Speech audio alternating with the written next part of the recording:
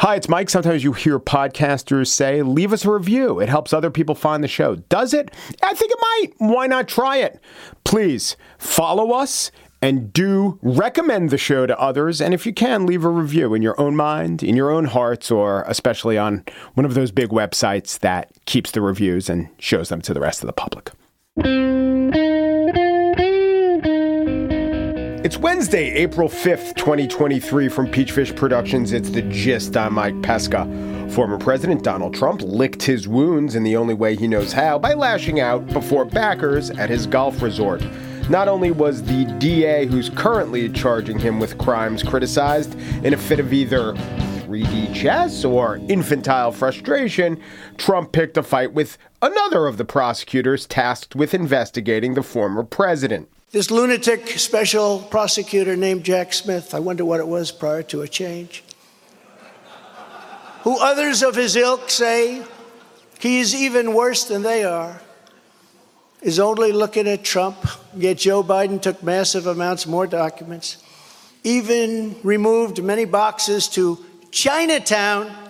Donald Trump there pulling from the Jerry Lewis School of Oratory. Chinatown! Ladies! The interesting part of that clip, to me, was not the boffo ending. It was the somewhat muttered establishing shot. Jack Smith, if that is his real name. This is a running gag Trump has been working on hard, but you'd have to be a true aficionado of the deeper cuts to pick up on it. Jack Smith is the highly decorated former U.S. attorney who spent time at the World Court in the Netherlands investigating and prosecuting war crimes. Before that, he was head of the Department of Justice's Public Integrity Unit. While there, he even busted a CIA officer, Jeffrey Sterling, for leaking to the New York Times. Now, you would think that Trump would like that. It was punishing the leakers. And no one knows just how much all the leakers are hurting us. And the leaker was in the CIA. So that's taking on the deep state. And the New York Times objected to all of this. The failing New York Times. So short of locking her up, this prosecution should be the Trump dream prosecution. But once the prosecutorial intent is aimed at Trump, Trump attacks. And the thrust of this attack seems to be Jack Smith's anodyne name. On Truth Social, Trump truthed, speaking of leaks, special prosecutor Jack Smith, parentheses, what did his name used to be, leaked massive amounts of information to the Washington Compost. Trump is either sowing doubt, which will of course be reaped on 4chan and among QAnon, or just making a funny joke that few seem to be getting right now about Jack Smith and his anonymous type name. He tweets about this a lot. Truths about it a lot. What is going on? Is it real? Did Jack Smith really change his name? I investigated. And right now, I'm staring at a page in the 1987 Liverpool High School yearbook, the Hiawathan. There is Jack Smith. Varsity football, varsity baseball. I looked up the football team. It's right after no-fault season for tennis, and boys soccer kicks off super season. There, under Fate Said No to 86 Warriors, is Jay Smith. Looks like a young Jack Smith. Real name John, by the way. I found out. That is his real name. But, listed in the Hiawathan as Jack. And where did I find the Hiawathan? It was neatly organized on the internet, not casually tossed in some box on an office floor. Let that be a lesson to you, Mr. President. Is Jack Smith his real name? Yes, it is. But his real title is Special Counsel Smith, and there are surely smarter figures to have sport with. On the show today, Donald Trump, as you heard, was in fine fettle, and democracy as a whole is in fine shape. Or maybe its shape is more like, it's fine. That is the subject of the spiel. But first, while we might have a hard time focusing on slow-moving news stories, the fact is sea levels are rising around the world. And eventually millions of Americans will either have to wall off the ocean, very hard, or move away from it. Charleston, South Carolina, is one of the places facing the realities of rising seas. And my next guest, former Obama administration official Susan Crawford, has just written a new book, Charleston, Race, Water, and the Coming Storm, which talks about who will lose as the ocean closes in. Susan Crawford is up next.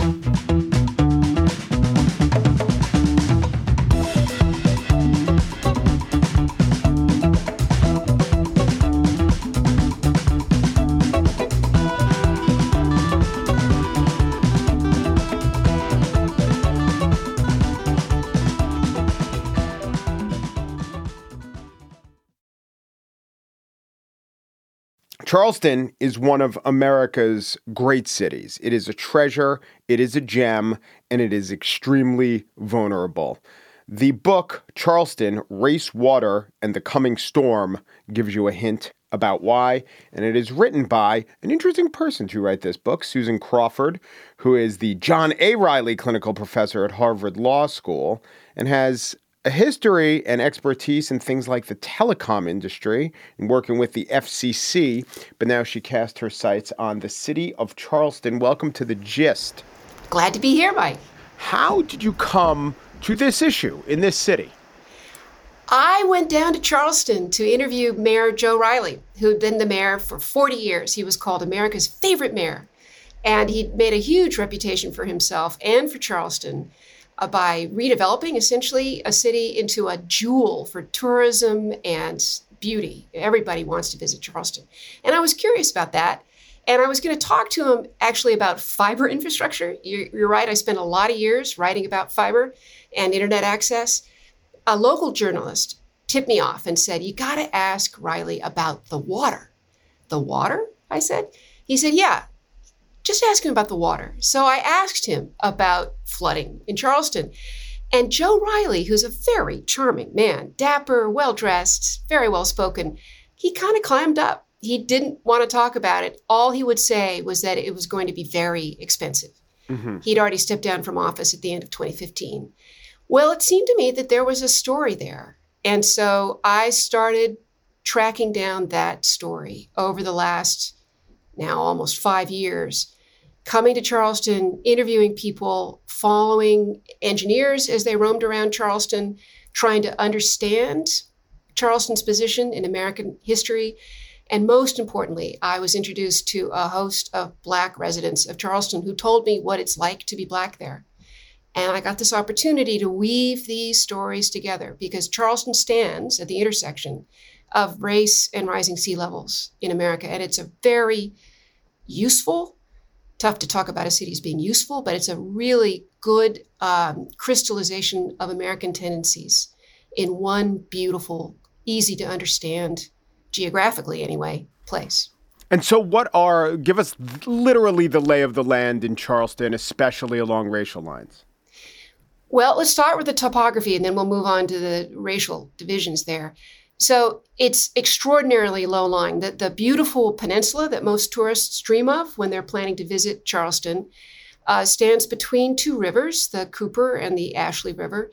The bottom part of that peninsula, most of those historic houses are no more than 5 feet above sea level. And most of that peninsula was built on fill over the course of the 19th and 20th centuries. Over the last 30 years, Charleston, the city, has expanded through Joe Riley's efforts by annexation of marshy territories that spread out from that peninsula. So it's like a little Manhattan peninsula plus a bunch of boroughs on the outside. There is no upland condition. There are no hills in the Charleston metro region. So that's the topology. Charleston is a place where it's central to the slave trade in American history. And its economy was heavily based on harvesting rice and indigo over the centuries up to the Civil War. So after the Civil War ended, Charleston became a magnet for free Black residents. So fast forward to 1970, it was that beautiful lower peninsula was 75% Black.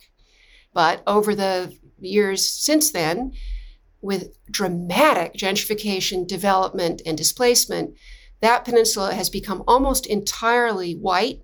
The book focuses on the misery that lies ahead for lower income residents of Charleston, both white and Black, most of whose wealth is in their homes or their renters, who will have nowhere to go, and there is no plan to help gradually, with great respect, with a transition to higher, safer, well-connected, and affordable places.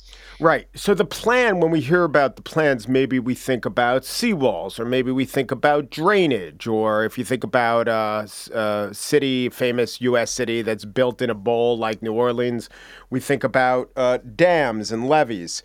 But you consider all that and you talk to the experts who, know about this and maybe plan for it in their own cities. The Dutch, for instance, the Dutch come to Charleston, which is like Tom Brady visiting a flag football team. And the Dutch say, yeah, this is much worse off than Amsterdam is. But I guess the only solution that you're an advocate of is what's called sea retreat, just leaving. I like to call it strategic relocation. Okay. We need to be optimistic about this. It will be a giant need up and down the coast as sea levels will rapidly accelerate beginning in about 2050. And the east coast of the U.S. will see a velocity of raise that is 3 to 4 times what the rest of the world will have. So it'll happen very quickly, and there'll be a lot of water slopping up on the coast. No seawall could be built that would protect all the residents. Right now, Charleston is working with the Army Corps on a seawall that would shield just that lower half of the very rich peninsula. That wouldn't protect 90% of the residents of Charleston, and also is built only to protect against storm surge, not against the persistent flooding that's coming already to Charleston shores just from high tides and rainfall. So you couldn't build a wall at a reasonable cost to protect everybody, and you wouldn't want to. Who wants to live in a walled world? Actually, what we should be doing and what the experts are talking about behind closed doors is a mass, very well-planned movement of people with a lot of support and a lot of respect and consultation over decades to safer places. What percentage of the East Coast will be in this situation by 2050 do you and scientists estimate? We're uncertain as the exact percentage, and I don't want to guess. I think we're going to see about 13 million Americans who will be displaced by coastal sea level rise over the next decades, not centuries. And that's a lot of people. And so far, we have a very, very small set of buyout programs that have served no more than 45,000 people homes. This is already happening. We are carrying out some very small buyouts. That in no way can match the scale of the problem and the assistance that's needed to move through these next decades with any modicum of decency and respect for the people involved. How much has the cost been to relocate the 45,000? It's already been billions of dollars to move those people out of the way. So this is indeed a giant expense. There's also an opportunity here to build some new places that are better places for people to live on higher and safer ground. So 13 million is 300 times about 45,000. So right. If it cost billions of dollars, I don't know, we might be talking about, I don't know how many billion, 3, 4, we might be talking about in the trillions. This seems to be the largest undertaking, or if it were to be a line item in the budget, would certainly be the largest, other than actually, $1 trillion is larger than military spending, depending on how you count it in a year. It seems to be, at least if the government were to undertake it, a crippling cost, which is, I guess, why the 40-year elected mayor didn't want to talk about it. How should we think about the costs?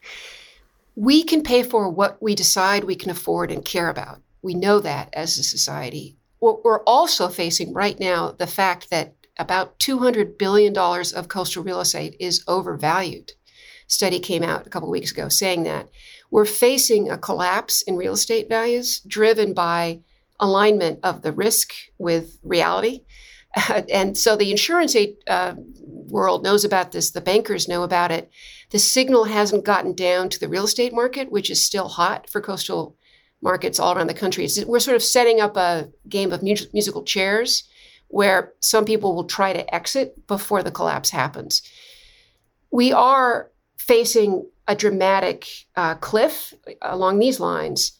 It would be far better to plan ahead and try to rescue some of that value through government programs that migrate it into internal building programs.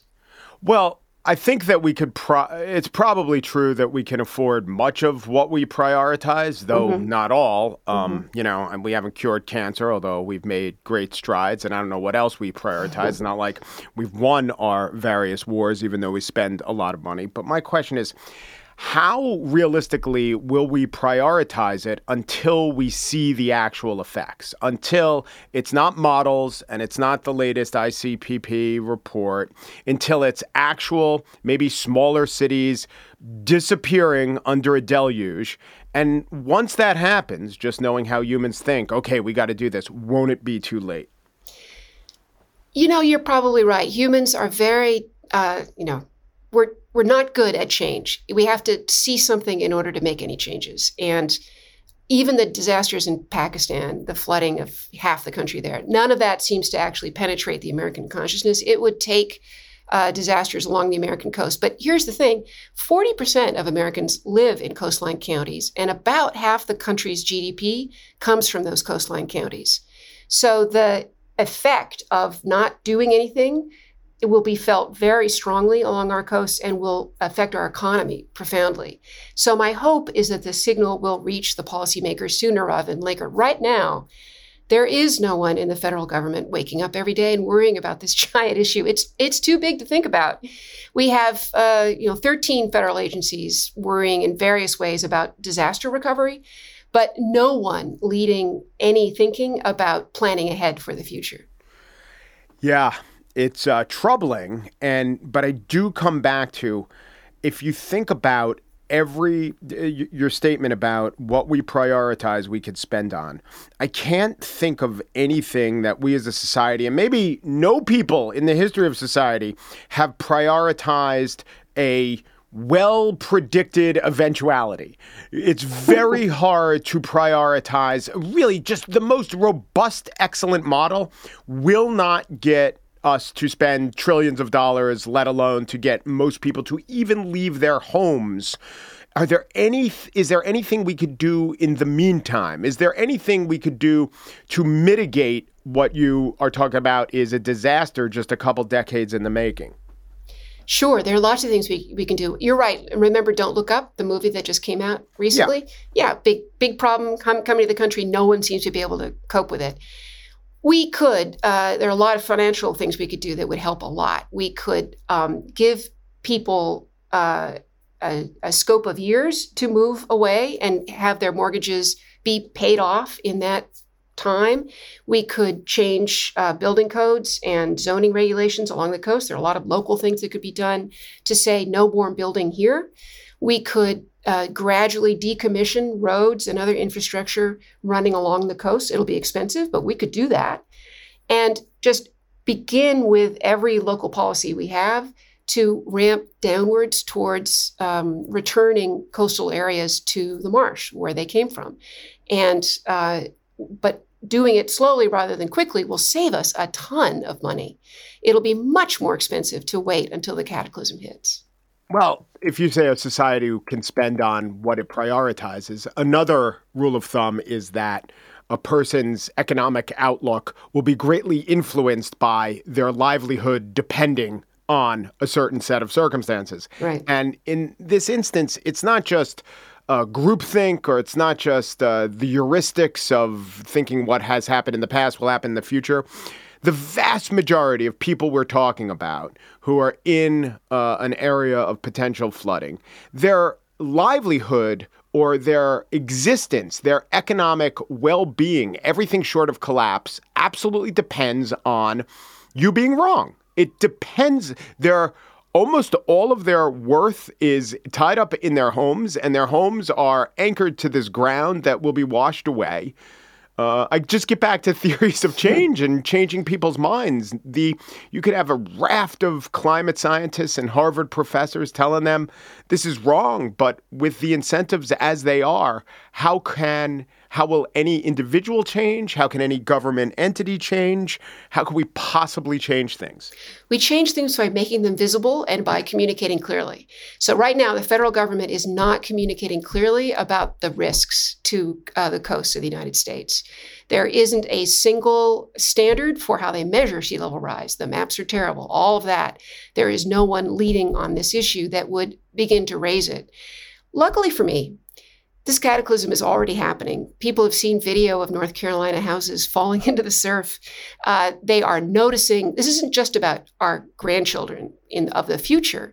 grandchildren right now are being affected by coastal changes in America and are seeing the disappearance of land and the rising seas all around them. So it is beginning to become visible. We need more images. We need better communication. We need leadership at all levels. But when those three elements are in place, we are actually capable of changing. Well, who's supposed to communicate? Who are the voices that a South Carolinian might listen to? Is it Nikki Haley? Is it Lindsey Graham? Is it even the current mayor of Charleston, John Tecklenburg, who you talk about, who's, from a wealthy family and glad handler? Was it the last 40-year mayor? I understand that this book was very compelling. I find the scientists compelling. Seems like no one in South Carolina, 25% of the population might be listening to such sources, and 75% might be listening to some mixture of climate denialism and, even if it's climate acceptance, being so beholden to the real estate industry that they're not going to possibly want to radically change.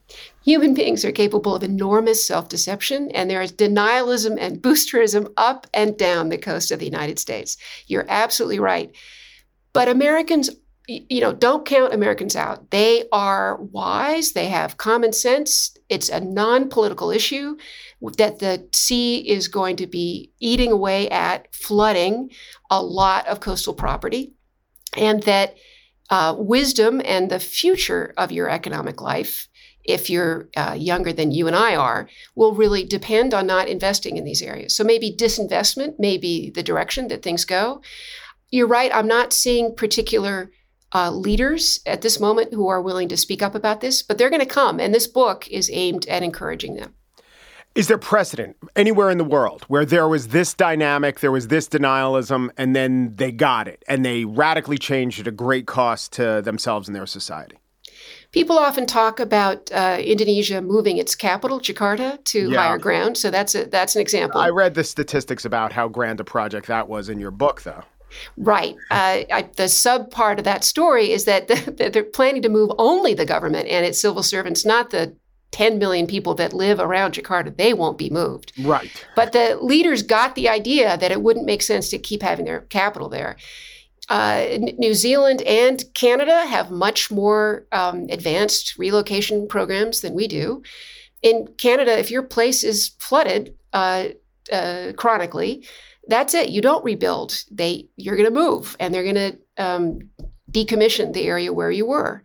We are surrounded by sensible countries that are capable of thinking along these lines. It's not discussed in America at a high level, but it should be. And I'm convinced that this issue will become livelier and livelier as the storms are made more visible to Americans and as the reality becomes too blatant to ignore. Yeah, so I think about New England. This to me is they're a guiding light. I hate to compare U.S. to New Zealand. Sorry, did I say New England? I think about New Zealand. They're some sort of guiding light in a way. Of course, they're a homogeneous country of just a few million people. Right. And they're not tearing each other apart, although a little bit, maybe more than they used to be. So their plan, which runs 200 pages, is the first ever climate adaptation plan. The climate change minister, so that's something, that's an innovation. We don't have one of those, told reporters that 70,000 coastal homes were at risk from rising seas. But, and I'll quote from the AP, the 6-year plan, which runs 200 pages, comes up short on some important details, including how much the changes will cost and who will pay. Right. So this is the model, and the model is extremely deficient, I would say. Look, we built the Hoover Dam. We built the interstate highway system. We built the Transcontinental Railway. We are capable of great things. The Tennessee Valley Authority goes on and on. We may have lost the habit of taking big industrial policy moves, but we're capable of it. And there is no particular constraint to good planning here, except the power of the status quo, which is significant. I grant you that. But when real people start making real noises about this, and they already are, it's already happening, we will see movement. And the reason I chose Charleston for this story is that it does live in people's minds. It's such a beautiful place. They dream of it. and especially white tourists are visiting it in droves, 7 million of them a year. If those 7 million people just woke up and realized what's heading towards Charleston and were able to accept it, that's a change. And we're just going to have to keep making those moves all over the coasts and changing laws and programs to a much more holistic system of thinking about the future of this country. Susan Crawford is the author of Charleston, Race, Water, and the Coming Storm. Thank you so much. Thank you for having me. I've enjoyed this.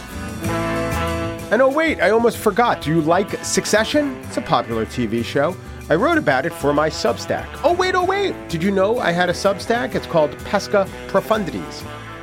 Yesterday or Monday, I posted a version of the spiel I did last week about widening the aperture on who we consider when it comes to police killings.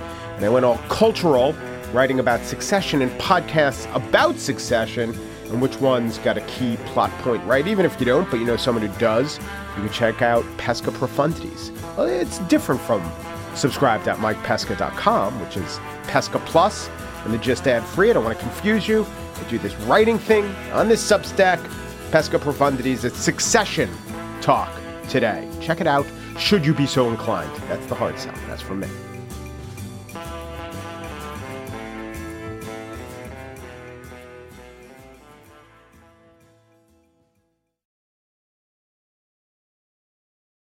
And now the spiel. Yesterday was a fine day for democracy. Fine meaning good, or thin as in hair, or somewhere above bad but below grand. First, fine is good. Liberal Democrats won in the Wisconsin Supreme Court race, the Chicago's mayor's race, and Denver's looking interesting. In the mayor's runoff there, Mike Johnston is the top vote getter, and Kelly Brough has enough to make the runoff. Johnston, a progressive state senator, advocates for the homeless and affordable housing in a city where homelessness is a major concern, sort of like every city in the United States. He did unsuccessfully run for governor in 2018, Senate in 2020, and ran for the mayor's office 3 times. This is his third in 5 years. Go, Mike. Brough, former chief of staff for John Hickenlooper, is a mainstream Democrat aligned with the business community and some progressive groups. We wish them well. In Chicago, Paul Vallis, a 69-year-old white guy, lost to Brandon Johnson, a 47-year-old black guy. Yeah, I know it's about so much more than age and demographics, police and policies and visions, and just not as conservative as Vallis is. Johnson sold voters on the idea that he was younger, not much selling needed to be done there, and more aligned with them and their interests, and that Vallis was kind of a Republican. Vallis hit the crime issue hard, but Johnson hit him back by noting that Vallis has personally expressed concern and opposition to abortion. And Vallis also has a history of privatizing schools. This was not the general election, but it is Chicago, so this was essentially the general election. A truly fine result was Janet Protasewicz defeating Dan Kelly in the Wisconsin Supreme Court race that turned into a proxy vote on abortion. Oh, sure, no Supreme Court judge could possibly campaign on a promise to deliver a specific result, but it was entirely clear that a vote for Kelly was a vote against legal abortion in the state, and a vote for Protasewicz was a vote for women's rights to reproductive health. Also on the line, voting rights, legislative districts, pretty much all the nitty-gritty of politics that judges are supposed to be above. It's fine that Protasewicz won. Less than fine that $45 million was spent to secure a specific constitutional interpretation. But the Constitution is a political document, is it not? And these are political outcomes. They went to a voting booth and engaged in politics, did they not? So maybe I say better the honesty of just running on specific outcomes and maybe paying $45 million to get that outcome. Well, anyway, almost half of the $45 million was just spent to negate the other candidate's preferred outcome. So it's really a wash. Hey, look at it this way. Steven Spielberg gave $20,000. You want to say the guy who made E.T. can't give, 0.0001% of his net worth to ensure that women in Wisconsin have abortion rights and further ensure that the Wisconsin Supreme Court does not toss out election results thanks to Italian satellites monkeying with the actual tally? I don't want to say that. I'm not going to say that to Steven Spielberg. I kind of like The Fabelmans. I mean, it was fine.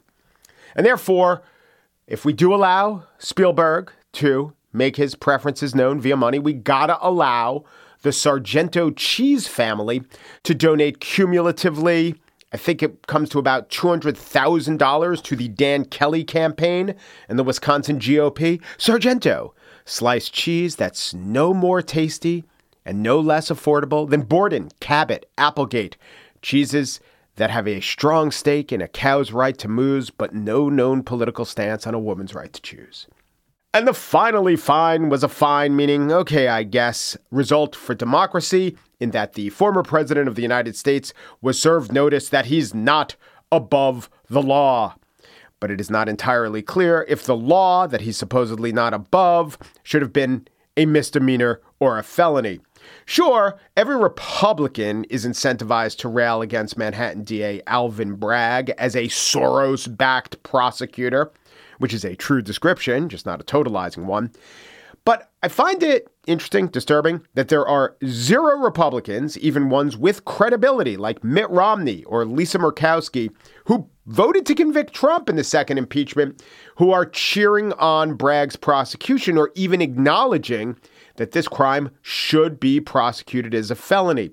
The left is also, just now, by the way, questioning how solid the indictment is. Vox ran a piece, The Dubious Legal Theory at the Heart of the Trump Indictment, explained. The best evidence that Trump really did commit a felony is that Michael Cohen pled guilty and served real jail time for the very act. Then again, Michael Cohen did literally go to the worst law school in America. Cooley Law is an accredited ABA school. The ABA scores it as fine. Now, about this no one is above the law statement, if you said it about Trump, if you take solace in it, yeah, that's true. Ask yourself, do you apply this dictum to every lengthy jail term for small-scale possession of marijuana, to a 20-year sentence for shoplifting in a 3 strikes and you're out situation? Wait, I thought no one was above the law. Oh, well, in that case, you figure, the overriding principle is something like proportionality, but not in Trump's case. Remember, Justice, she's blind, she's got the blindfold, but she's also got the scales. Trump's not above the law, or shouldn't be, but the law should not be put above his actions. You know, I've made no judgment on this. That is for the real jurists. I am convinced there was a crime, but also open to the idea that it wasn't of the century. Polls show that 60% of the public say the charge was justified. They are right. But they also say the charge was political. They are right again. It's not a contradiction. You know what? It's all political. It's all artificially colored cheese, from sliced dairy products to defendants in New York courtrooms. It's all politics. And I say it's all fine.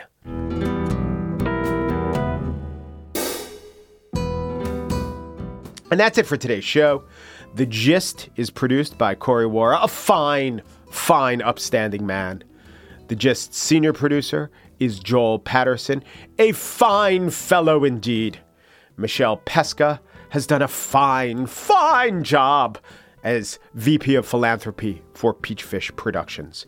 The Gist is presented in collaboration with Libsyn's AdvertiseCast. For advertising inquiries, go to advertisecast.com/thegist. If not, you will be fined. Peru, G Peru, do Peru, and thanks for listening.